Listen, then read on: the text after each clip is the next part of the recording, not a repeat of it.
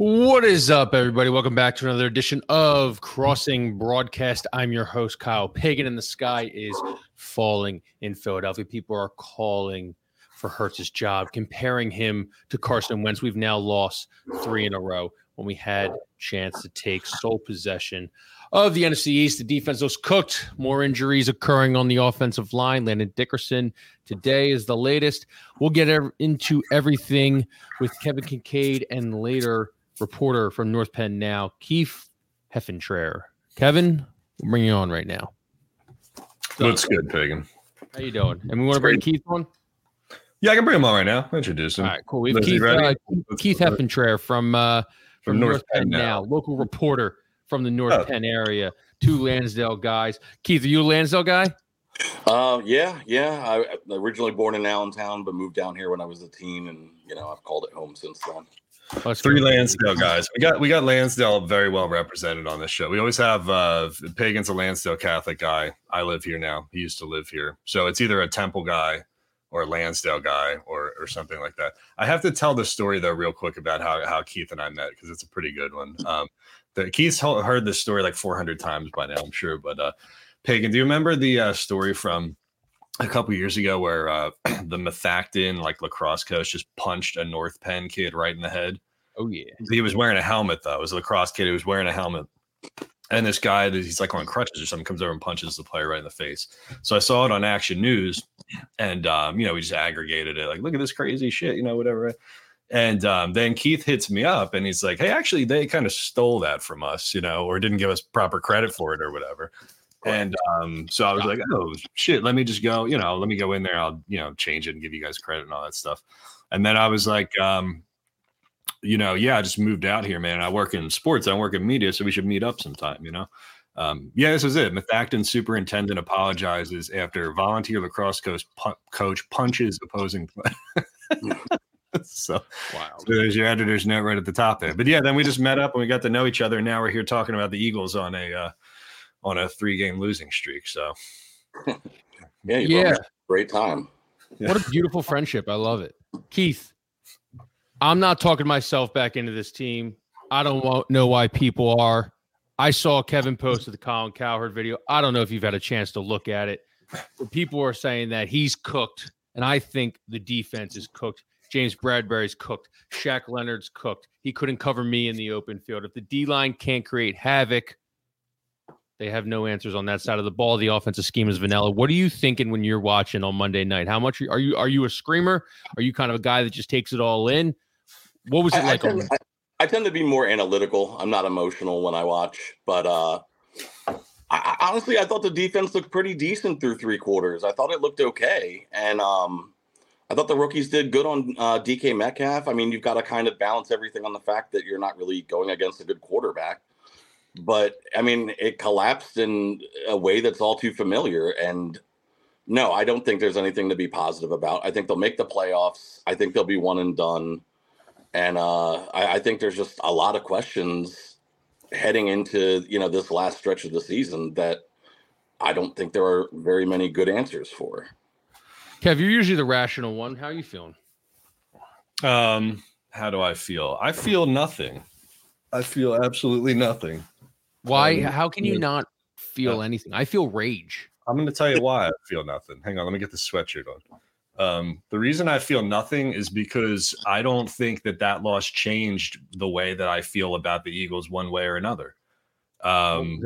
Going into this game, now let me explain it, right? Going into this game, I felt that they were second best or third best in the conference behind San Francisco and possibly Dallas. And I don't think that beating Drew Lock on the road was going to change that one way or another. If they had won that game, I'd still think they're second best, and that they probably weren't going to get the number 1 seed, reclaim the number 1 seed, because I don't see a loss on San Francisco's schedule. I don't see them losing to the Ravens at home. So the loss didn't change anything in regards to like what my outlook was for the rest of the season. Even if they had won 4 in a row and gone into the playoffs as the number 2 seed, I would have felt the same way, win or loss, So I guess I wasn't. To me, the end result didn't really mean much. Now, if it had knocked them out of, if it had screwed with Dallas instead, then yeah, I'd feel a different way. But all they got to do is beat two crappy teams 3 times. Am I taking fucking crazy pills right now? Like, what do you want me to do? You want me to go jump off a bridge or something? No, not at all. Start cutting my wrists or something? I don't know. No, but like, this team has so many negative things about it. They have so many holes. That defense stinks. This offense, because James Bradbury got cooked 7 times on one drive. If that doesn't happen, dude, did you watch Shaq Leonard try to tackle Kenneth Walker in the open field? That was insane. Well, Sidney Brown kind of got there and held him up. Yeah. He looks like he's cooked. Yeah, but I mean, so what do you want me to do? I mean, do you want me to just not watch the game, the rest of the games? I'm not. That's what I'm not saying. But it's crazy to think about this team can't be. Or it's crazy to think that this team won't struggle against the New York Giants. They can't score.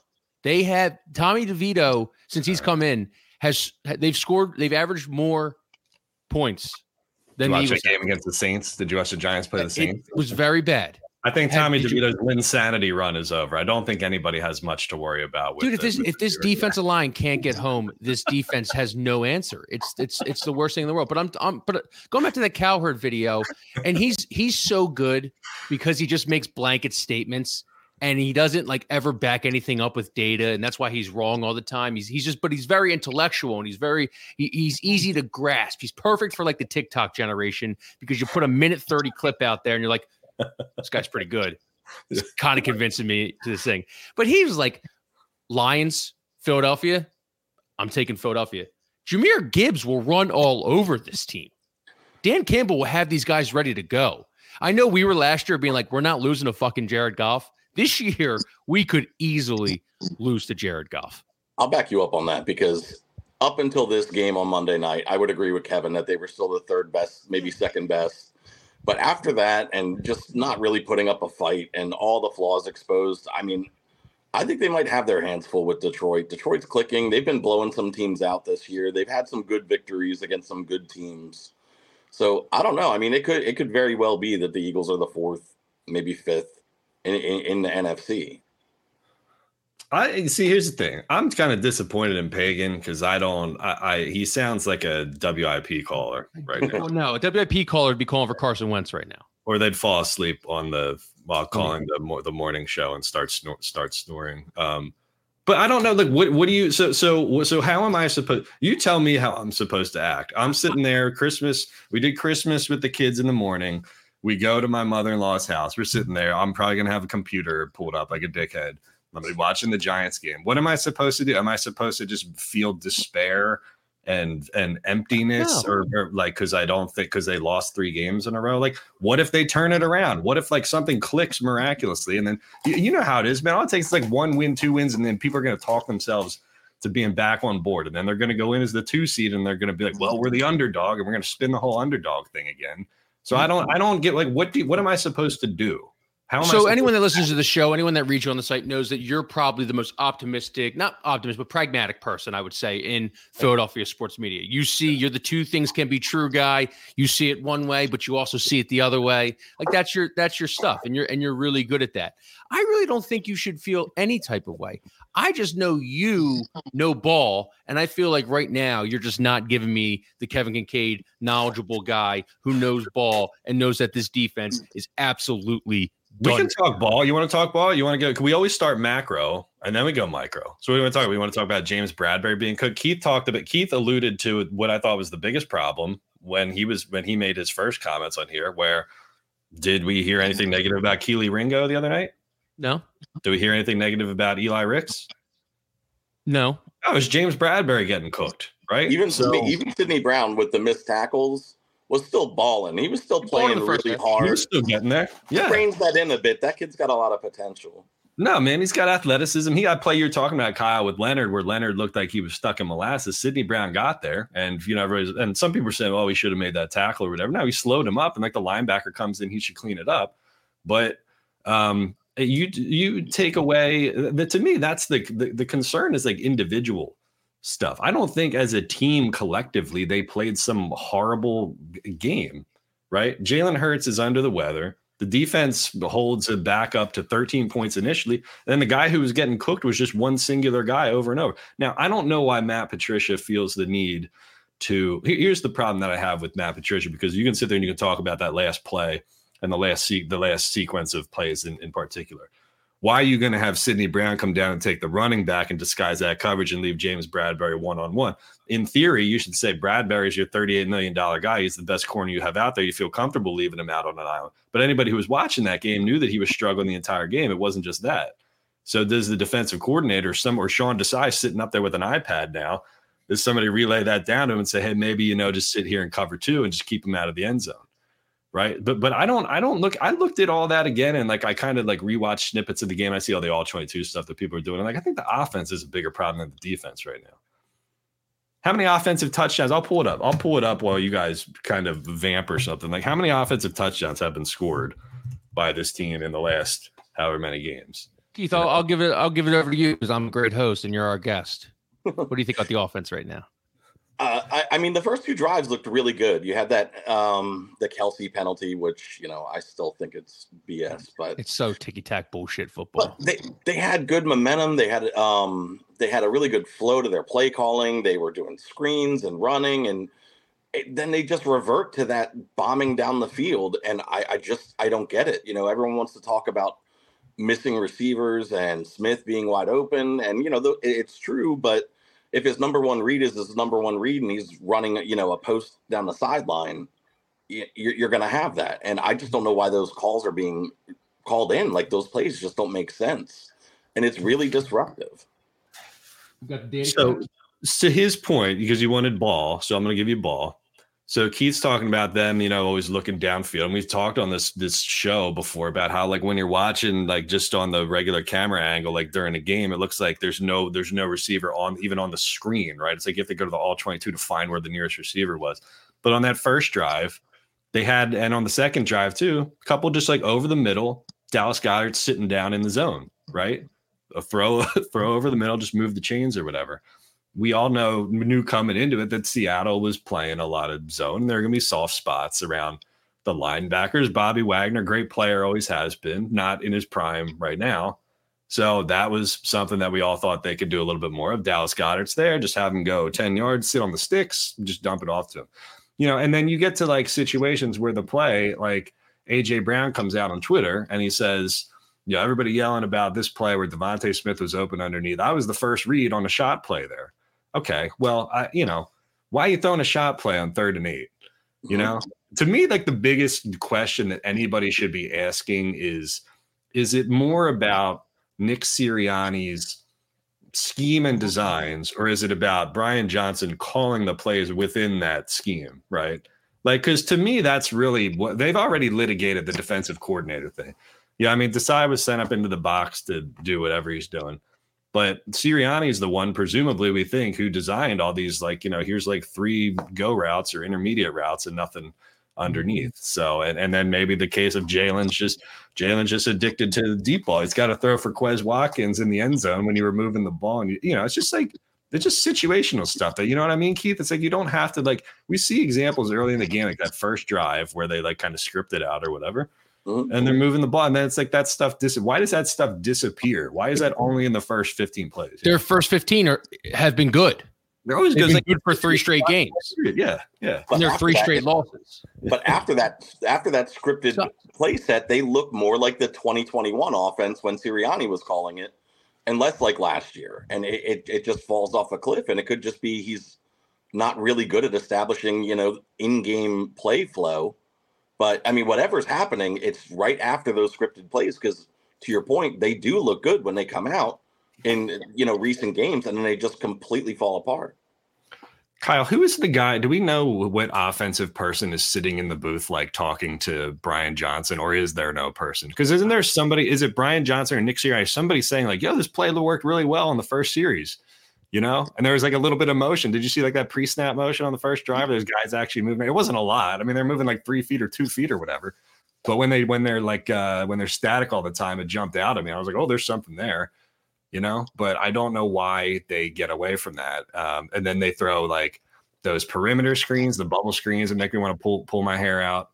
But somebody's got to be like relaying that information to them, saying like, yeah, this is what we did that worked with the first like 2 drives or whatever. And then it's like they revert to Jalen Hurts hero ball, third and medium, quarterback run, quarterback draw. And it's like the clip that I don't know, Kyle, if there's any more clip that we've posted on Twitter that's blown up like the Christian McCaffrey thing that you put up there the other day, with him saying, all right, this is going to be a quarterback run because the tight end is like offset off the line here, So I didn't think too much of that because it's like if I'm not too worried about Christian McCaffrey identifying the Eagles offense because all of us can sit there and look at that and probably know what's coming anyway.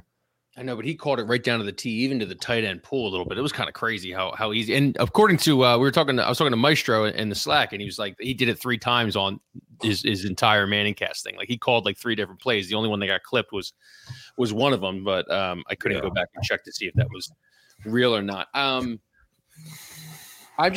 so lost as an Eagles fan right now. Like I'm a sad boy. I'm a sad man right now. Like I wanted this team. They started 10-1, and I thought they were good. They were world beaters. They went to Kansas City, beat up on Kansas City, and it's just like the sky is legitimately. I'm okay with the sky falling right now. When we lost to Cowboys and the 49ers, whatever. 2 good teams this year, 1 great team this year. Like their losses happen. You can't lose to Drew Lock on Monday Night Football. I don't care Jalen flu game or Jalen not flu game. Like 92 yards, game-winning drive for Drew Lock. Drew fucking Lock. Like that's who we're talking about. Well, and it wasn't like he was slicing and dicing on that too. There were a couple where he just like I had no idea where he was throwing there. He was out in front of somebody, and there was the play for DK where he kind of like wedged it in his arm and kept it up. But I don't know. Keith, here's a question for you. When they were winning these games, close games, kind of like hanging on by a thread or making plays late or whatever, was your attitude like just find a way to win, nothing to worry about? Or were you like halfway through the season saying, yo, there's some shit, this is like not sustainable, like they got to figure something out here? More of the latter. I mean, I wasn't like total Negadelphian, but a win is a win, and there is some merit to that. But at the same time, I mean, they look more like the Vikings last year, where like the Vikings had 11 close wins, 1-score victories. No one thought they were really good, and then they got trounced in the playoffs. And there's a lot of data. I don't have it on hand, but like there's a lot of data about teams that have a very low what do you want to call it, like margin of victory over the season and how they perform in the playoffs. And you look at teams that don't have any blowout wins. That's a big metric where teams that win in the playoffs typically have 6-7 blowout wins over the season. And I started to feel even at 10-1 that it was just completely unsustainable because they didn't look like a 10-1 team. And, they seemed like they really were winning some games more by the mistakes of their opponents. And, that doesn't give you a whole lot of confidence. But I do think they're better than they're playing now. I think their offense has a ton of talent on it. I think it really comes down to coaching and, them handling adversity. And they've handled adversity terribly. If the reports that are coming out of like Tim McManus and stuff saying guys are pointing fingers, guys aren't accountable. Jalen comes out and says there's the commitment on this team isn't good. I thought that was really eye-opening. He's typically not a guy that'll do that kind of stuff, especially in the press conferences. Who writes that article? Does Joe Santaloquido get back in and write that article, Kev, about the inside sources are saying Jalen Hurts lost the locker room? Isn't it just much more interesting when they lose too? I mean, you're exactly right. It is so much more interesting when they lose. It's so funny, and I don't know if this is a media thing, but I know Sealski, and he wrote an article today about Nick Sirianni's arrogance, and you could just tell he wrote it with a shit-eating grin on his face. It just like people were ready to like unload, like it was like kind of like in there. Like people were ready to get all over Nick Sirianni. They were ready to get all over this team. It's kind of like. I don't want to say the media in this town, besides my man Keith over there, like wants the Eagles to lose. I don't think they want the Eagles to lose, but I think they want them to have their ups and downs so it makes their job easier. Does that make sense? It's not. It wasn't fun, I would say, for them last year to cover a 13-4, 14-3. I forget what they went. Team that was a juggernaut who was beating the piss out of everybody. Yeah. And they were winning. And it was, sexy Batman, skinny Batman, all that stuff. The guys were gelling and everything. Mama Kelsey Bowl. Like, it was a lot of, like, puff pieces, happy pieces, all this stuff. This is the shit that puts asses in seats. This is the shit that sells newspapers. The negative stuff. The negative stuff works for them. Yeah, because we're fan blog, like, don't really do super serious stuff all the time. So any, like, little viral thing of, like, Jason Kelsey says it's positive, we can throw it up there. We can run with, we can like kind of morph into fanboy kind of thing if we have to, But that doesn't, like, nobody's like nobody's subscribing to the Philadelphia Inquirer to go, read about all of how great the Eagles are playing right now. It's like we know, it's like, when you get to ask harder questions and when you get to press people on, like, why are you doing this? Why are you doing that? The last 3 weeks of, like, transcripts that have hit my inbox and coordinator interviews and whatnot, those have been, like, the most interesting and exciting answers that we've gotten in forever. You got Jalen Hurts coming out talking about commitment, and like Jalen Hurts notoriously never gives anybody anything. He also said, as the leader of this team, and anytime I hear that, that's such a big red flag. Like, I heard McNabb say it back in the day, and if you're really leading, you don't have to remind people that you're leading. You don't have to reestablish and reaffirm that you're a leader. And I think he's a really good leader. I think this is the first time he's really in this situation, and hearing that just kind of disappointed me. That, like, you don't have to say that. Just tell him you're going to get it right. Tell him you're going to work. Do what he's been doing. But hearing him say as the leader, it drives me nuts. So are you usually okay with the canned Shakespearean Instagram quote answers that he delivers on the podium? Yeah.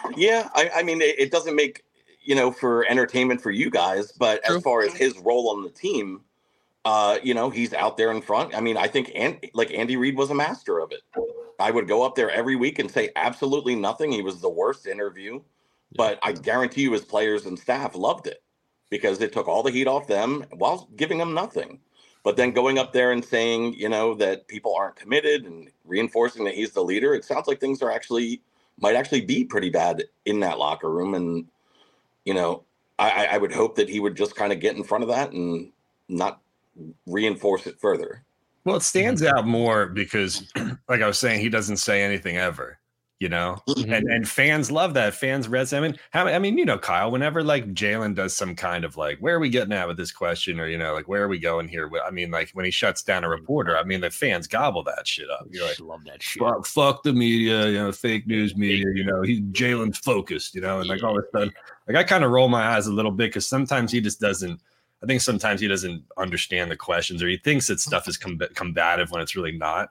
But yeah, I mean, to that point, it's like, okay, well, Jalen says something, then you're curious, because that never comes out from him, But it's, like, interesting too, because I don't know how much of then you come into all these, like, questions that we can't answer, Keith, about, like, leadership. It's like, what does a good leader look like? I don't know what he says behind the scenes in the locker room. I mean, maybe he's really communicative, and maybe, like, they talk it over. Maybe he's good there. But, like, when I look over on the sidelines in the middle of the game, he's just sitting there by himself. And I was talking about that because, like, context matters there, where when they're winning or they're down a score and about to take the field, it hurts his laser focus. Look at his leadership. But if they're just getting blown out by the Cowboys or losing to Seattle and he's making the exact same face, it's Hurts is pouting. Hurts doesn't know what to do. Hurts is alone. He's just sitting there, like, why isn't he grabbing, like, AJ Brown or Devontae Smith? Because Tom Brady would have been walking up at the sideline yelling at everybody. But Tom Brady was allowed to do that because he had 6 Super Bowls. He's allowed to get in his offensive coordinator's face. He's allowed to yell at Julian Edelman. He's allowed to yell at Wes Welker and his linemen. But Hurts is a franchise quarterback. I mean, do you have to have X amount of years logged before you're allowed to start telling people what to do? Him and AJ Brown probably had the most gracious disagreement we've ever seen on a sideline, and we got people tweeting like, "Well, we got to get a hold of the AJ Brown situation or something." It's such this city turns on their quarterback so fast. I know they will. Now we have the midday show for WIP being like, "Is Jalen Hurts on Wentz watch?" If you compare Jalen Hurts to Zitnek, you are a bona fide fucking loser. Everyone hates you. Your family hates you. Your kids hate you. We're talking about a guy in year 3 who's 10-4. Carson Wentz was 5-6 on his way out. The writing was on the wall. Everyone hated his guts. We don't deserve winners in this city if we're questioning Jalen Hurts and comparing him to fucking Zitnek. Well, let's be clear here. Let's be clear here. Pagan hates Carson Wentz more than like anything on the planet, so he's always going to be a little amped when talking about Zitnek, you know. But yes, it is ridiculous to go there. I do think that they're going to turn on Jalen Hurts much quicker than they turn on anybody else, especially the media, especially like, you know, a lot of the media probably biting their tongue over the fact that like he's combative with them and he doesn't. They don't like him. He doesn't like the media. Yeah, so. I mean, those stories will start coming out. I mean, you'll see stuff like what Mike wrote. That'll be effusive, you know. Why do that though? Why try to, for lack of a better word, chase a franchise quarterback out of town or get the people to turn on him? It's not their job. They're just journalists, man. They're not. They don't have a stance. They're just, you know. I mean, that's old school. Like everyone has a stance. Even the most unbiased media. My man Keith writes for North Penn Now. My favorite publication in Lansdale. I can't wait to get home. You think he's biased? Do you think Keith shows favoritism to like the Wawa in the Lansdale? He better show favoritism to Lansdale Catholic over North Penn. And get out of here.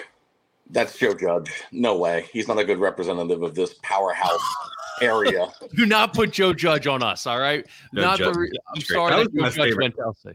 That was one of my favorite bits on the site. Was Joe Judge is a disgrace to the borough of Lansdale. I kind of wish I could still do that, but I can't. I'm a North Penn Now guy over the Reporter through and through. Don't get me wrong, baby. Yeah, me too. But so I mean, like every journalist, obviously you're going to audit your biases and you're going to do all that stuff. But every journalist has their own thoughts on what they're covering, and I think you are right that some people might have a bad taste in their mouth for the way he handles the media. And yeah, they might personally enjoy seeing him, you know, fall, even if they're not actively or willingly contributing to it. And I think it's sad because I do think he's a good quarterback. I think he's a franchise quarterback. I think he's just a good all around person, and making comparisons to Wentz or wanting to see this guy fail. Like players are going to have a bad year. It's just the nature of the ebb and flow of the league. And it sucks. It sucks to watch him play poorly when you know he could play better. But to want to run him out of the city is just bonkers to me. I just don't get that.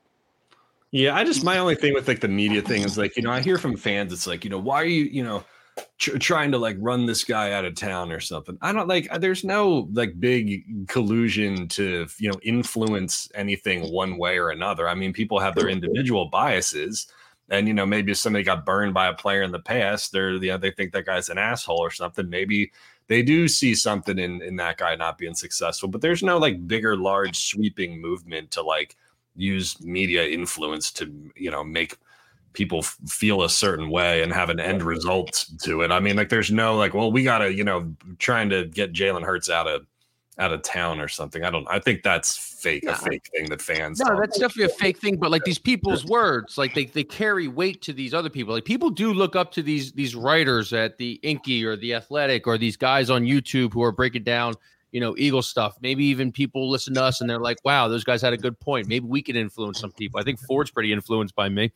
And that's what kind of happens. Like, I think these guys, you could still influence the narrative and you could still like, because it's like a state secret in NovaCare. Like nothing gets out of NovaCare unless like they want it to get out of NovaCare. And I feel like, you know, we only have a couple of different guys in this city. You could probably count on one hand who can write that kind of stuff, the inside stuff of what's going on and everything. And that really, I mean, I don't know. I mean, Kev, you got a good point because it's like the Joe Santoliquito article going back to Carson Wentz. That gets written. Everybody's jumping down Santoliquito's throat, saying his sources suck. Perfect example. Them death threats. Yeah. And then Carson Wentz starts losing, and guess who was right the entire time? It looks like Joe Santoliquito. So that's the thing where, like, I mean, obviously, I'm more of a fan than a journalist than anything. So when I see a piece from Sealski or I see a piece from Hayes that are criticizing, you know, Nick Sirianni, who's like, you know, one of the most winningest coaches in Eagles history to start his career. Jalen Hurts, one of the most winningest quarterbacks in Eagles history to start his career. Like, I'm a middleman guy. I like to hang in the middle. And then you know what? down the line, I'll make my thoughts. Right now, I think I'm hanging into more of the skies falling territory, but I'm not out on Jalen Hurts. Like, you can't be. If you're out on Jalen Hurts, like I said, you're a crazy person, and you don't deserve any happiness or winning in your life as a sports fan. I just want to say, too, the chat is having fun with Keith. They're saying that he looks like he could be the bouncer at the tavern on Welcome to Wrexham. Yeah. Keith, you got any bouncing back in your day? Yeah. After I left the Army, I did do bouncing for a bit. Oh, Army guy. Nice. Yeah, there's somebody who Ford must have looked up his background because he gave him credit for his service and said, I'm not fucking with Keith here at all. Yeah, so. Usually Ford jumps in the comments and he's a dickhead, but he's our dickhead and we love him. So the guests usually he just goes right after him. But he saw you and he saw that you could probably track him down and within 15 seconds using your Army expertise. So he kind of just stayed away from you. Keith, before we let you go, man, are there any crazy stories you've had? There was a naked guy at Wawa recently. There was the guy who broke into Adult World and ate like the cheesecake or something. Is there any crazy like Montco crime going on that we need to know about right now? Not a whole lot. A woman pepper sprayed her neighbor and a dog in Telford. Did she deserve it? It didn't sound like it. It sounded like she was just walking and the neighbor didn't like her. And apparently the neighbor had hit her dog and the kid. Like the week prior with the cane. So no, it's actually been pretty quiet aside from the naked Wawa guy who is not a fan of me or you guys. So no, but wait, he's upset for you reporting the news. Yeah. He was very, very upset. And one thing I would say is don't get naked and go into a Wawa, but that's just me. That's kind of what my response was. Like, I feel for the guy. We've all been drunk and done stuff like that. But like, not stuff like that, but we've done dumb stuff. But, I've never gotten naked and gone into a Wawa. And I mean, if I did, I wouldn't blame someone for writing about it because, that's a pretty public incident. Yeah, I mean, it's all public information. That's what we always say. This is us just, I guess, bringing light to it. But you know what? You can go right on a website and be like, naked guy, Wawa. Here's your first name. Yeah. It's funny because I Googled it after, and there was like a litany of naked Wawa people, like, just all over. So, but how many were in Florida versus Pennsylvania? Do we know? There actually was a couple in Florida, in the Philadelphia area. Yeah, I don't know. Well, we've all been there before, Yeah, this was the crime update. Towamencin Township police filed charges against a Lansdale man after he allegedly drove to the Wawa at 40-foot in Welsh Roads under the influence of alcohol and then stripped off all his clothes while being confronted by police. He turned toward police, said he was a U.S. citizen and was being harassed, and then he removed his hat, shirt, shorts, and underwear, the report states. I mean, listen, man. Love the Randy Marsh stuff. The Randy Marsh, I had to get the Randy Marsh clip in there. My 21st birthday in Morgantown, West Virginia, I drank way too much, passed out face down on the sidewalk. And yeah, I thought this was America, right? Passed out on the sidewalk, and then one of my somebody who lived in the dorms with me picked me up and told the cops that they were going to drag me home. So thank you to Amy for doing that. But yeah, I mean, we've all been there before. So sometimes it gets reported, sometimes it doesn't. Life goes on. It's never anything personal from anybody in the media. We're doing our job. You know what I mean? Like, you're trying to run that guy out of town. No, he seemed like a really nice guy, and I've talked to him a couple times, and I told him things would pass, and then obviously you guys just brought it back up. But he seemed like a nice guy who had a rough day. I'm sure nothing's going to come of it. The guy's going to plead out, get something small, and life will go on for him and everyone else. And the good thing is when you search naked man in Wawa, there's hits on everything. So like, how is everyone going to disseminate who it was? After 5 years, that guy's going to be the 10th line on Google. Yeah. Well, listen, if he wants to come on and talk birds one of these days, we'll have to get him on the show, maybe. Would, yeah. But, I don't know, Keith, before I let you go, man, I don't know, like final thought. Like, what do you think the Eagles do for the rest of the year?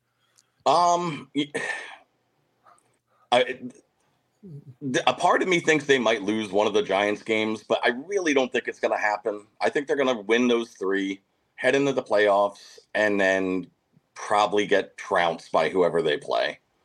I hope that, they can kind of build momentum on these 3 games and kind of recenter and find their groove and, regain their identity, because they do have a lot of talent, and those coaches and everyone there is capable of being a top tier team. They're just not doing it. So I don't know. I mean, it could just listen, if they make the playoffs and get trounced, they still made the playoffs. It's still something to build on. There's next year, but I think there's a chance that they could kind of put it all together. I just don't have a ton of faith in that right now. Well, listen, if they lose against the Giants, the story. And then Pagan jumps off the bridge or whatever. Then the North Penn Now story is Lansdale Catholic alumnus. Yes, please give it to them first, Kev. If I jump off the bridge, please have North Penn Now break it. Make sure if the Inquirer breaks it, Kev, I'm going to come back and I'm going to haunt you and your children and your beautiful wife. Okay. So if you depart this world because the Eagles lost to the Giants and you're already on the edge, I'll make sure that Keith is aware first, and we'll make sure he gets. Yeah, he'll do a good job. He'll give you the exclusive obituary. Thank you. Average 9 points per game senior year, all Catholic, honorable mention. Make sure you put that in the obituary, please. Well, you are in the Lansdale area alum along with Latimer from the program. yeah.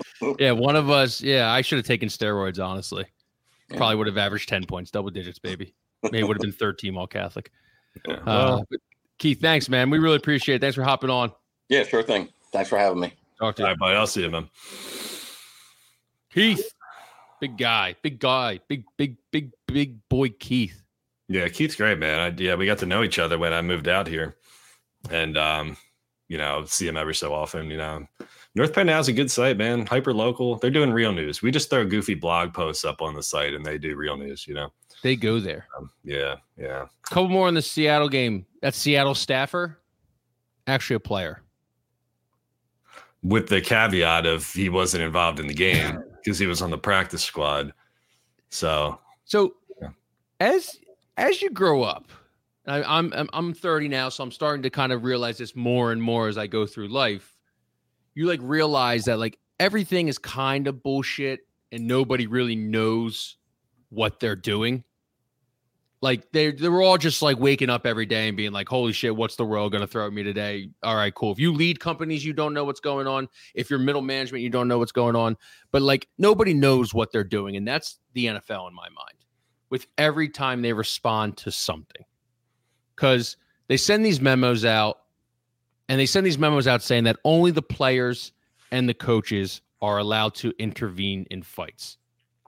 But now we have inactive practice squad players throwing unprovoked shoulders into a star wide receiver's chest, but it's not illegal because the guy happens to suit up from Monday through Friday on the practice squad.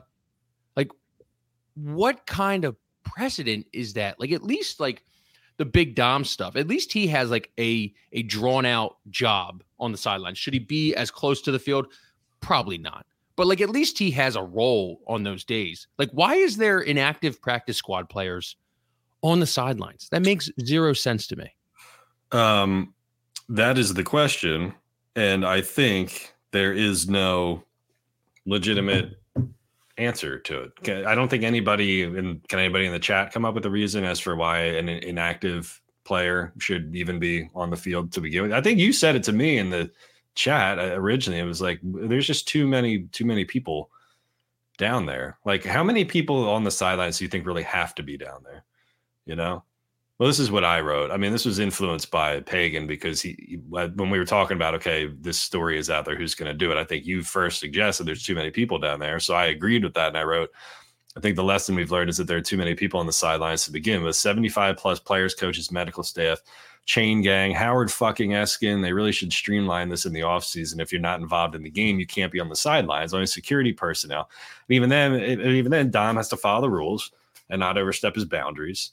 And Joey Hunt can go pound sand. It's it's funny, man, because the running joke was when I was covering the Union, you had 11 guys who were on the field. You had 7 guys who could sit on your bench. And then the others weren't allowed to be down there at all. So they were always spotted in the luxury box. They put them in the owner's box, and they would be eating shrimp cocktail and, whatever. Right. So why do these guys don't have to be down there. Plus, how many times do they run into guys or there's always got to be somebody pulling somebody back from the sidelines or whatever. I mean, there's just it's too much of a too much of a shit show down there to begin with. I'm interested. I'm curious. Is there any reason who's on the Eagles practice squad? Brett Toth.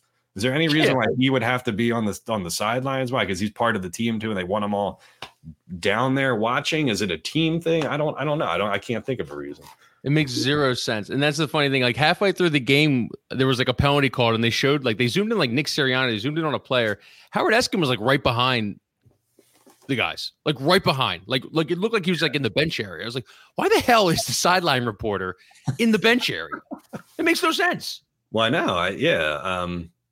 They should just hire goons, John Chaney style. They should just employ goons on the practice squad that their main goal for the next 3 games is to get Saquon Barkley tossed, is to get Kyler Murray tossed, is to get anybody in the playoffs, whoever they play, get Jahmyr Gibbs tossed or whoever. Like just have goons just be in the practice squad, put them on the sidelines, and anybody that comes in the sidelines, get in their fucking face, give them an unprovoked shoulder, because it's okay according to the NFL. According to the NFL, if a player and an inactive practice squad player get in a fight and the practice squad player takes the guy's helmet and starts beating his face in, blooding him up, have matter leaking out of his ears, Big Dom can't step in because that'd be a penalty and an ejection, and you'd be up in the suite protecting Howie Roseman for the rest of the year. It makes no sense. The NFL, I hate the NFL. I remember the name of the goon. It was Nehemiah Ingram. Allegedly. Kev, can we throw an allegedly in there, please? That was allegedly his name? No. Allegedly, he was a goon. Oh, I mean, I think that's been litigated. He was the third center. Is this some Temple bull? Is this some pro Temple bullshit? Like, oh, God. I think he was a walk-on potentially. Worked really hard to get there in that position. Here, I'll type it out. And Dwayne Lee, I think who it was, or some guy on St. Joe's, he just walked into the lane and he. No blood, no foul, in my opinion. Well, who's going to do the 30 for 30 on Nehemiah Ingram? Like, now he's remembered for the rest of his life as the goon, right? I mean, maybe he's like a successful, family man with a good job or something. Right, can we get an update on Nehemiah Ingram? Good luck spelling that. Google Nehemiah. Well, I just typed it into the chat there for everybody. We should get an update on. We should get Nehemiah Ingram on the show. We should get the goon. Joining us now is the Temple Goon. There's a lot of people that I need on this show. The guy who got tasered at the Phillies game for back in the day, David Dodge. I would love to find the popcorn guy who spilled popcorn on Russell Westbrook's head. Yeah. Nehemiah Ingram would be a great one. The horse shit eater at the horse shit eater who doesn't want to be named. We could finish the work that Brian Hickey started trying to. There are. I mean, we got the we got the runner. We got the Philadelphia Phillies runner during the playoffs on. That was great. Yeah, there's a lot of guys. Some of your best work was hooking up the. Nehemiah Ingram is a probation officer at the Department of Community Supervision in Milledgeville, Georgia. Okay, Milledgeville, Georgia is in the absolute middle of nowhere. It's like halfway between like Macon and Augusta. Okay. So he went from a goon to a probation officer, and I say that's a fucking successful story if you ask me. Bettering yourself. Beating up goons. Well, keeping goons in line. You have to have some physicality to be able to do that job. Well, how did he end up in Milledgeville? Is he from? Maybe he's from Georgia. I don't know. Was John Chaney going down to Georgia to recruit guys down there? I guess so. That's your Nehemiah up. What was his Nehemiah Ingram update. That's your Nehemiah Ingram update. Nehemiah. Well, we should ask the chat too who they want to have on. I mean, we have some people we're interested in. Booking guests is a fucking bitch, though. I mean, I'll be honest with you, man. Like, we'd be honest with everybody. It is the most annoying part of doing this. It's just like, logistics. All like half the show is logistics, and it's like, oh yeah, here we are. Now we got to talk about something. But after Joe Cordell took me 5 years to book, so he was the white whale, and well, Ford is saying that we could have Ford on. People were asking about John Marks. Do you have a thought on John Marks leaving WIP? There was a lot of litigation on John Marks. I think you were pretty cut and dry, and I obviously know like everything that happened, because you're so plugged in with that stuff. But like WIP didn't want to give him a raise, so he left. WIP fired him, blah, blah, blah. People, it was, I mean, Kev, I'll back Kev's story up. It was legitimately that, like, I think he might have been tired of the callers, and he was tired of not seeing his family, and he was tired of, like, the rat race maybe of sports radio. All things that you speculated on, I would say that's probably all right. Like, yeah, he didn't get fired. Like, and both sides will tell you that straight up. I mean, they had first of all, like, first and first, when your show is doing like a 19 share, nobody gets fired, right? It's it would be like firing John Tortorella right now. Yeah, firing Howard Stern, right? Like firing the number one, because people realize, right, that Marks and Reese was battling for number 1 and 2 book after book after book with the WIP morning show.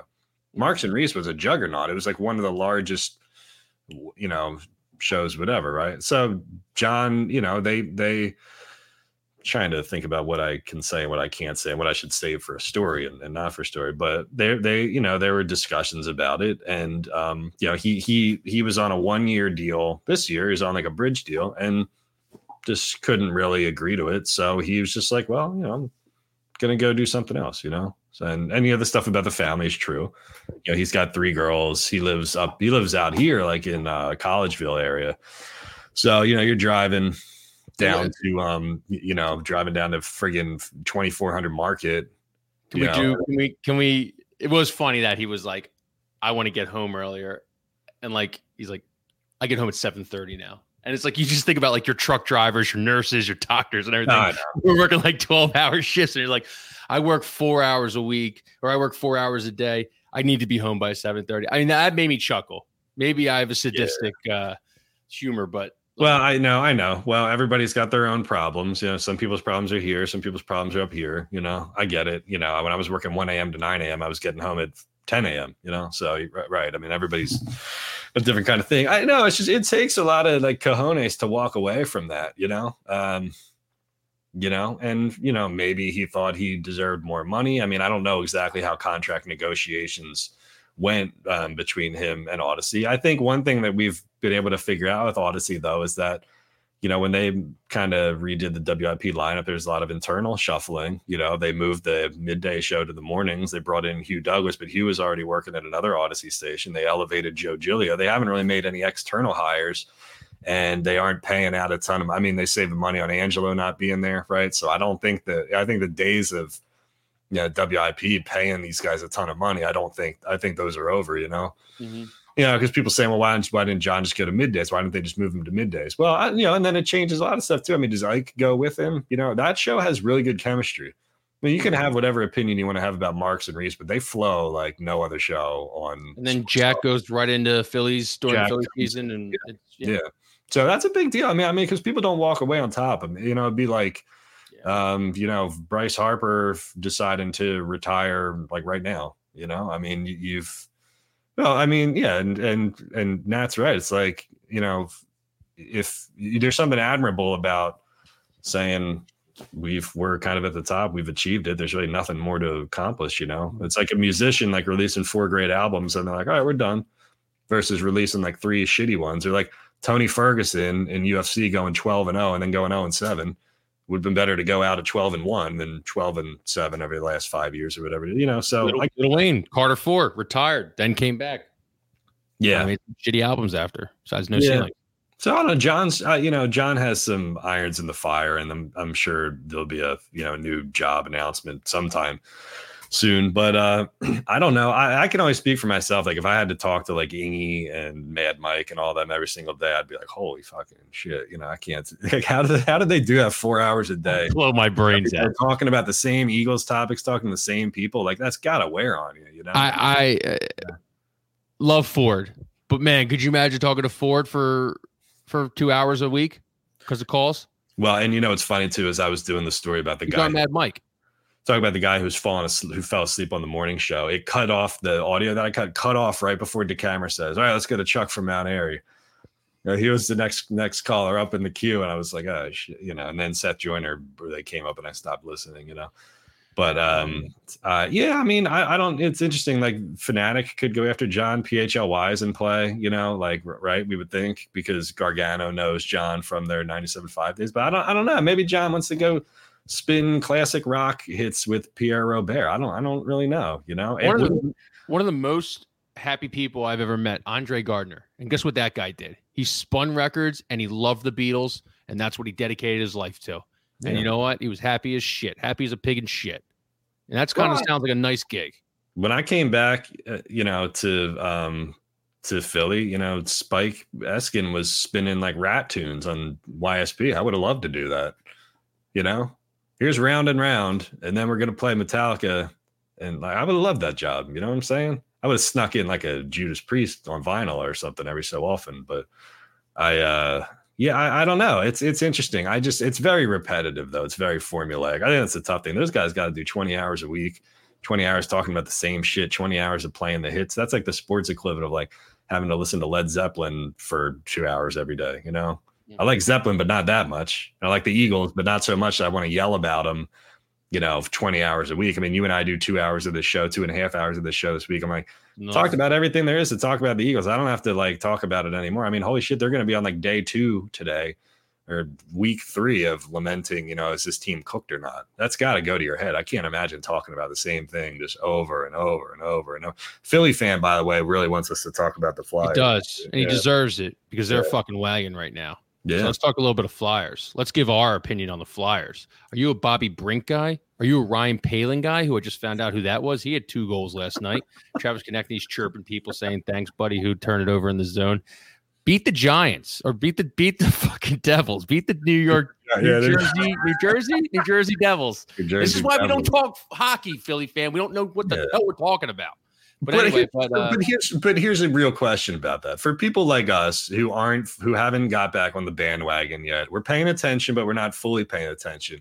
Here's my like not plea, ask, demand. I'm not demanding anything. Here's what I think you should do with the Flyers. Try to watch them. Try to just enjoy them without thinking about, are they winning too many games? Or are they too far ahead in the rebuild? Or are they whatever? Try to watch them. Winning too many games doesn't work in the NHL because it's like the NHL, anyone can catch fire and win.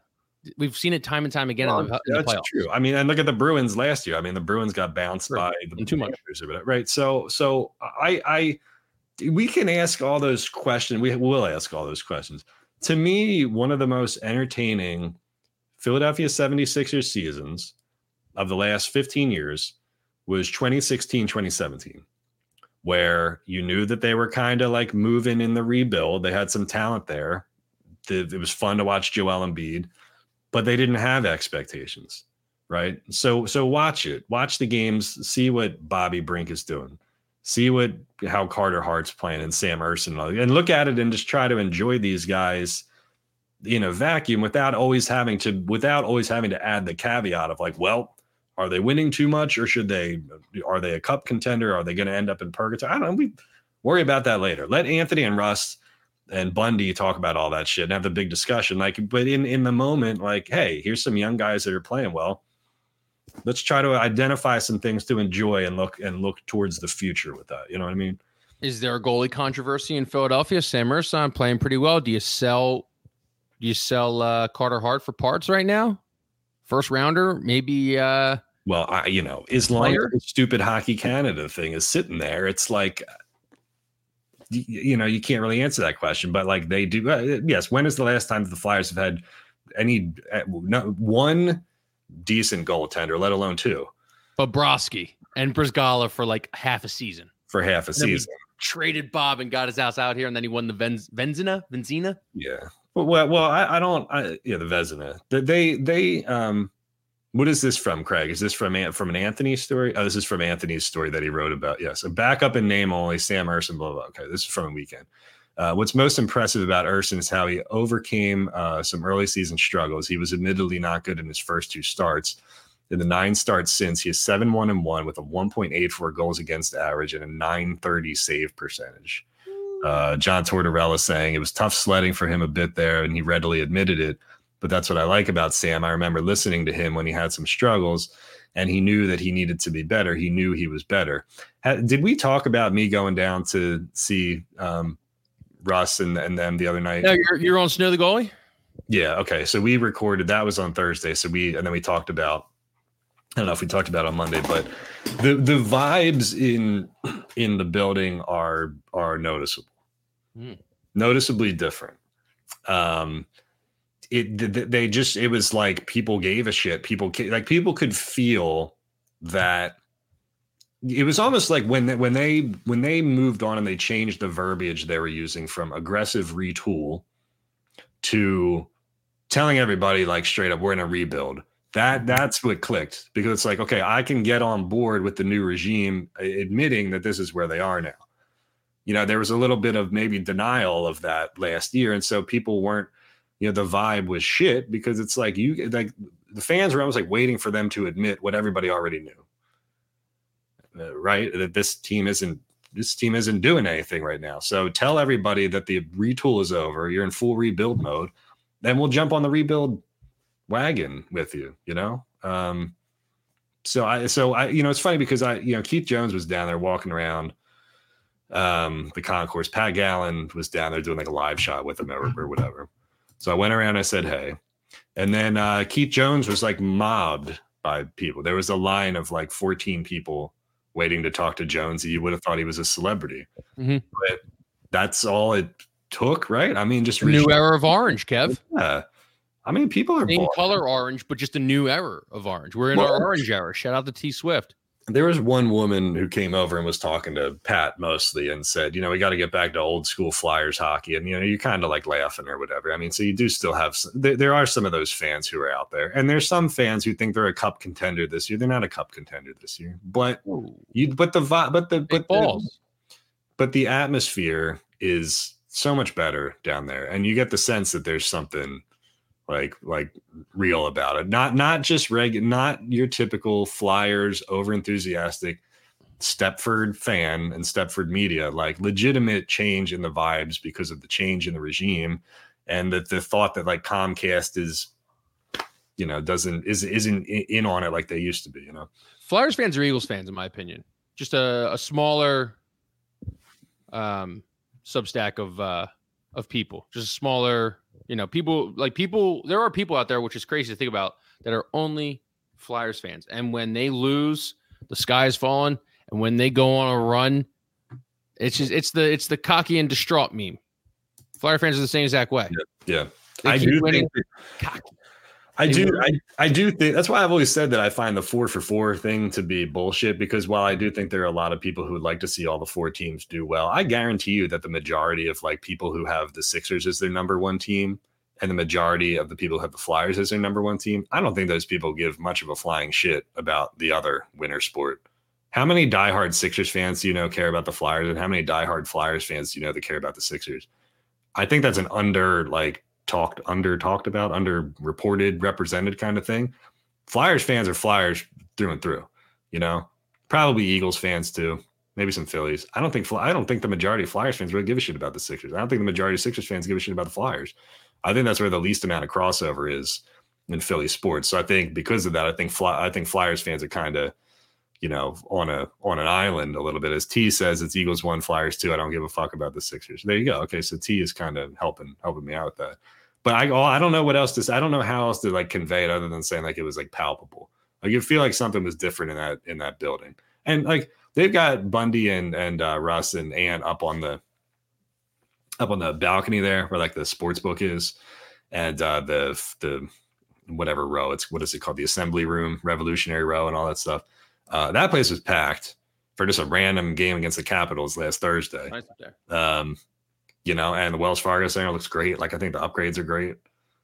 So I mean, it'll come together quickly for the Flyers because it seems like the fans are on board. Mm-hmm.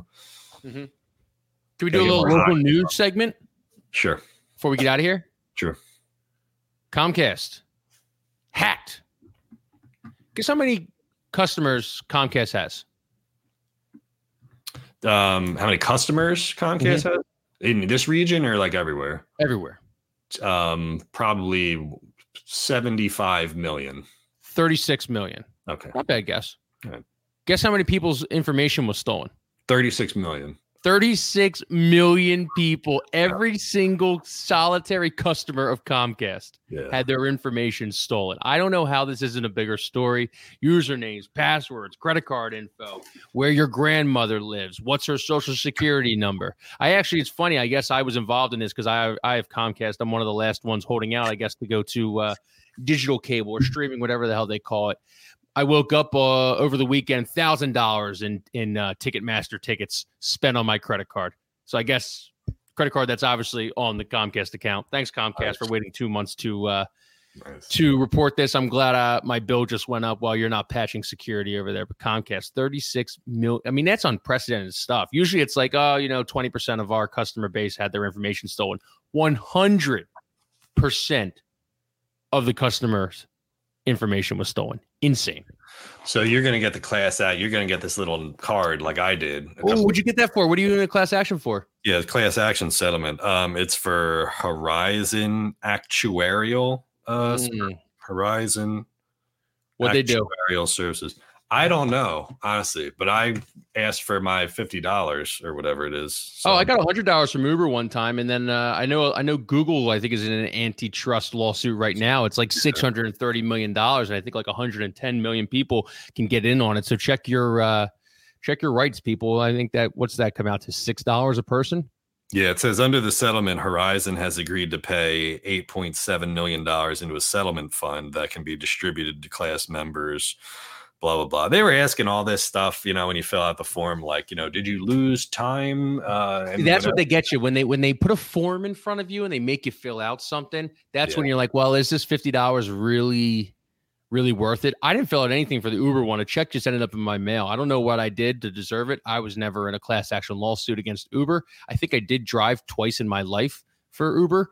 So that's what I think I was a part of. Let me ask you a question. Yeah. You worked at Comcast. I did. You quit and hid in the cafeteria, right? But enjoyed it. Why do you pay for their service? Like, wouldn't you be a FiOS guy or something? Wouldn't you be like a fuck Comcast? No, I enjoyed my time there. I didn't enjoy the work I was doing, but I enjoyed my time there. And also because, like, I don't know, I can't get on board with the YouTube TV stuff. I can't be a minute 30 behind. Right now, we already talked about it. Again, during the game, my notifications went off. Jake Elliott kicks a field goal before it even shows it on the screen. Well, and here's but with the asterisk on that is saying like you're doing social for accounts, so there's a practical consideration, work consideration to be had there. Also, with all this streaming and shit, and all these different add-ons like Netflix and Hulu and Max and Apple TV, are we really saving that much more money? Like my bill's probably $200 a month now.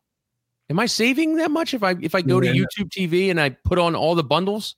Yeah, but that's the thing is you have more, options in like the a la carte sense where, we have YouTube TV. It's cheaper than FiOS or Comcast or whatever. But I don't need, I've added Disney, Hulu, ESPN, Apple, Peacock, Max, whatever the fuck else we're paying for, right? But I have more flexibility in whether I want that stuff or not. I mean, you remember what cable was like 15 years ago. It's like you're going to get 1 million channels, whether you like it or not. And there was I remember John McCain, I want to say, proposed some legislation where it was like, let people choose what channels they want to watch. That's what it should be. Yeah, so they just didn't wrap like Bumblefuck TV in there and give them their carrier fee or whatever, because it was like, I'm watching 3 channels here. Why am I paying for 100? And I still needed to pay the extra money to watch like Fox Soccer Channel or something on top of the 3,000 channels I already had. Oh, if I was a soccer fan, I'd go nuts with this MLS deal on Apple. Like that's just a whole nother thing. Like even if you're a sports fan and God forbid you're in the NFL game, that's only exclusively on Peacock. Could you imagine that? Like, oh, now I got to go pay for Peacock. Like, I would be pissed. It's coming, man. Everybody's got to just brace for it because it's coming. The NBA will be like the first to, or not the NBA, but like the local. I can see at some point in the near future that NBC Sports Philadelphia ceases programming entirely and just puts all their offerings on like Peacock or something. So you're watching the Sixers on Peacock. Right. I mean, and you can decide but think about it that way. Like if you're a Sixers fan, then you don't have to pay for, if all you want to watch is the Sixers or whatever, all you need is a Peacock subscription, So again, it's like, I'll use a word that's not a word, but Sam Hinkie and Daryl Moore used it anyway. Optionality, right? You're giving people like more of the ability to kind of curate their own viewing experience or purchase their a la carte apps and whatnot, so we don't have to pay $200 a month for Fios to get like the travel channel and all this stuff that we're not going to use, So it's MLS. I don't like the Apple TV thing, is it's a double paywall, but I think they're ahead of the curve in trying this stuff, and I think the other leagues will probably get there at some point. Got NFL games on fucking Amazon Prime right now. Yeah. So. The machete wielding guy in Pennypack Park in the Northeast was apprehended. Did you see that man? He was wreaking havoc all over the Northeast. Yeah. Crazy thing about it is he's got DNA linked to being the Fairmount rapist from 2003. Yeah. Anybody, I don't know how old people are listening to this. The Fairmount rapist captivated the entire nation, not only just the Delaware Valley. Like, this guy could never be apprehended. And now this whole time he was just living in Pennypack Park. Yeah, that's crazy. I remember that story. I wasn't back here working in the news at that point, but I was 10. Yeah, it was huge back then. It was huge. It was funny. The one guy who used to run the SVU clinic, or the unit, I guess, for the Philadelphia Police Department. Mm-hmm. He was at the press conference for it and everything. And I was just like, that's like Donovan McNabb coming to the Super Bowl parade because he couldn't get it done in 2004. So he's going to celebrate with Nick Foles and Carson Wentz. Yeah, I mean, it's kind of been crazy. There's been a lot of like stuff in the news. I mean, that Action News helicopter crash is crazy, man. Like, what a sad story. That was. Said they were coming back from the shore. They're just doing an assignment at the shore. Dude, you'll never catch me in a helicopter. Nah, I don't know if I'm not all about. I don't trust. I don't love flying, let alone helicopters. Yes, I would not be interested in going and flying on one of those. There were some Sixers arena developments that were in the news too. What are they saying over there? Because now Ingra Saffron is getting into the mud with everything. She's going down. She's been in the mud with it for a while. Yeah, I feel like she hasn't been one of the ones that has like been, that she hasn't risen to the top. It's been a couple of different activists. It's been a couple of different writers from the Inky on both sides. Daniel Pearson on the one side. I forget the one woman that you quoted in the story on the other side. And now Ingra's going to Boston. She's going to Boston when there's not even a Celtics game going on, saying how dead the place is and everything. Now we're just getting, I guess the vote's coming up because the release of the city like impact study or whatever they're calling it, that's supposed to come out soon. Like any minute now, really. But yeah, Inga Saffron from the Inquirer, she's like the architecture writer or critic. Buildings Matter too. Yeah, she was in the Buildings Matter too thing. Although she didn't have anything to do. What the funniest thing about the Buildings Matter too story was that I read that whole story and it was a good story. And it just, the headline just killed them and just turned into the Inquirer melting down and everybody revolted. So go figure. But she's the architecture critic. So yeah, like she went up to Boston to check out the TD Garden because the Sixers have used that kind of as like a de facto comparison to what 76 Place would be like. But she went up there on a day when there was no game. So how do you get the full experience? Get any kind of experience? You got the experience of what it's like when there's not a game there, which is important. Yeah. But you can't write a complete story on that unless you're going to see, here's what it looks like when there is a game. So that was fugazi. I don't get that. Me and Craig went down there during the Sixers Celtics playoffs last year. It was awesome down there. I love it down there. Well, for people who haven't been there, what's it like? It's like a downtown arena where there's like bars that just line the street. There's like different restaurants and everything all built into like this massive arena. The subway lets you off underneath. Mm-hmm. It's this. So when you were filming this video, that's the arena right there. That's the arena right there. Okay. So it's on, I've been to Boston once. It's on kind of like the edge of the north end where the like a historic district kind of, there's like a million Italian restaurants there or whatever. But yeah, it felt like kind of, and I drove by it, but it felt downtownish enough. Mm-hmm. Because that was one of the things in her story that she kind of disputed, said it's not downtown. Well, I guess somebody in Boston would have to tell us what counts as downtown and what doesn't. I think we're kind of splitting hairs at that, but they're coming up on like Mark Squilla, who we had on the show, I guess last year, right? He's been on record saying he hasn't been lobbied as hard as he has This is the hardest he's been lobbied on any story in his entire life. And, Chinatown's appealing with some right to know filings that were denied, and they're trying to get the email communications that involve the Sixers in the city. And, I keep going back to what I said like a couple months ago or whatever. I just think the Sixers have union labor backed the incoming mayor. And I think there's nothing more powerful in Philadelphia politics than organized Democrat union labor. And so to me, if they have them on their side, it feels like it's just an inevitability, unless there's some crazy thing that happens or something turns up in the city report that's non-negotiable or whatever. But it feels like there's a lot more momentum.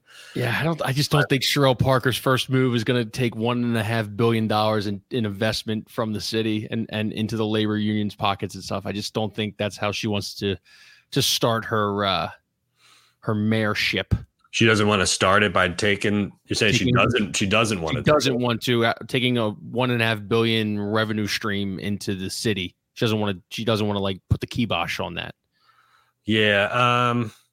I don't know. Yeah. I mean, it's hard. Like, look, man, it's just hard to say. Like, you got some people who are willing to put $1.5 billion into the city of their own money. I mean, it's hard to say no. It's hard to say no to that, But they had this thing in. Not to get too deep into it, but they have this thing in Philadelphia called councilmanic prerogative, where basically these big like votes and items or whatever are introduced singularly by a council member. So it's like, this is Mark Squilla. Like Mark Squilla's got to put it before the rest of council, right? And then it becomes a group effort, but he's the one who decides whether to introduce it or not introduce it, So this dude's probably, all of his hair is probably gray. Now, do we have a ballpark of when we're going to get an answer? Because it feels like it's been going on forever. Well, I think when the impact study comes out, they'll have enough there to where Squilla will be able to say, all right, what does the community think about this? And then we're either going to introduce it or not introduce it to council, and then it goes through like multiple council votes and all that. But it's all, they won't introduce it, or everybody will know like how they're voting before it even gets introduced, So could you ballpark a time when people should know? When we think we'll know? Q1 2024. Oh, okay. So maybe the next 3 months. I think 4 months. Yeah, because the study should be done soon. So, and Priet filed for bankruptcy again on the mall. Yeah, Priet is the owner of the fashion district. So, Philly fan wants to know. I don't have an answer to this question. What's the show schedule next week? Are we doing a show next week? We're not doing a show on Monday. I'll tell you that. We will be working on Monday though, for the Eagles Giants game. I think it'll just be Wednesday next week. Just Wednesday. All right. Yep. We'll do just Wednesday. Yep. We'll do. Well, fuck. I mean, if the Eagles lose, we should really do a show on Tuesday. I don't want to. Yeah. If they do it, I don't want to do another Eagles lose show. It sucks. It sucks. I don't really have anything more to say. I don't. I could never do sports talk radio because pragmatism doesn't work on the radio anymore. I'll tell you what. This is my thought on the Eagles. They're going to hang the banner. They're going to hang an NFC East banner for 2023, and we're going to hate this team. It'll always be a team that we hate. That's what I think. 13-4 with wins against the Chiefs, the Bills, and the Cowboys. It's name a Sixers team in the last that Sixers team that went number one in the conference that one year and then lost in the second round. I think we're going to look back on it. Yeah, I know it's all relative, right? It's all got to be relative to expectations. So I get it. I get why people think that way. I don't know. 5 years ago, I watched a team with a backup quarterback be an underdog on their home field and win it all. So yeah, stranger things have happened. Anything else in your local news circuit? La Colombe sells for $900 million to Chobani. Supports small business. Chobani, the yogurt guy? Chobani. The yogurt people? Yeah. Now the chat is trying to engineer a T from the 203 and Ford show. I guess that's time to when you should call it today. Yeah, that's how we know we've jumped the shark, and it's probably time to log off at this point. Thanks, everybody. Keith from North Penn now for coming on. Appreciate Keith for coming on. Everybody, you have a great Christmas. We appreciate all our loyal listeners who tuned in today and beyond and in the past. Whether it's a Hanukkah and you just had 8 crazy nights, whether it's Christmas on Monday, or whether it's a nice little Kwanzaa, you have a good holiday.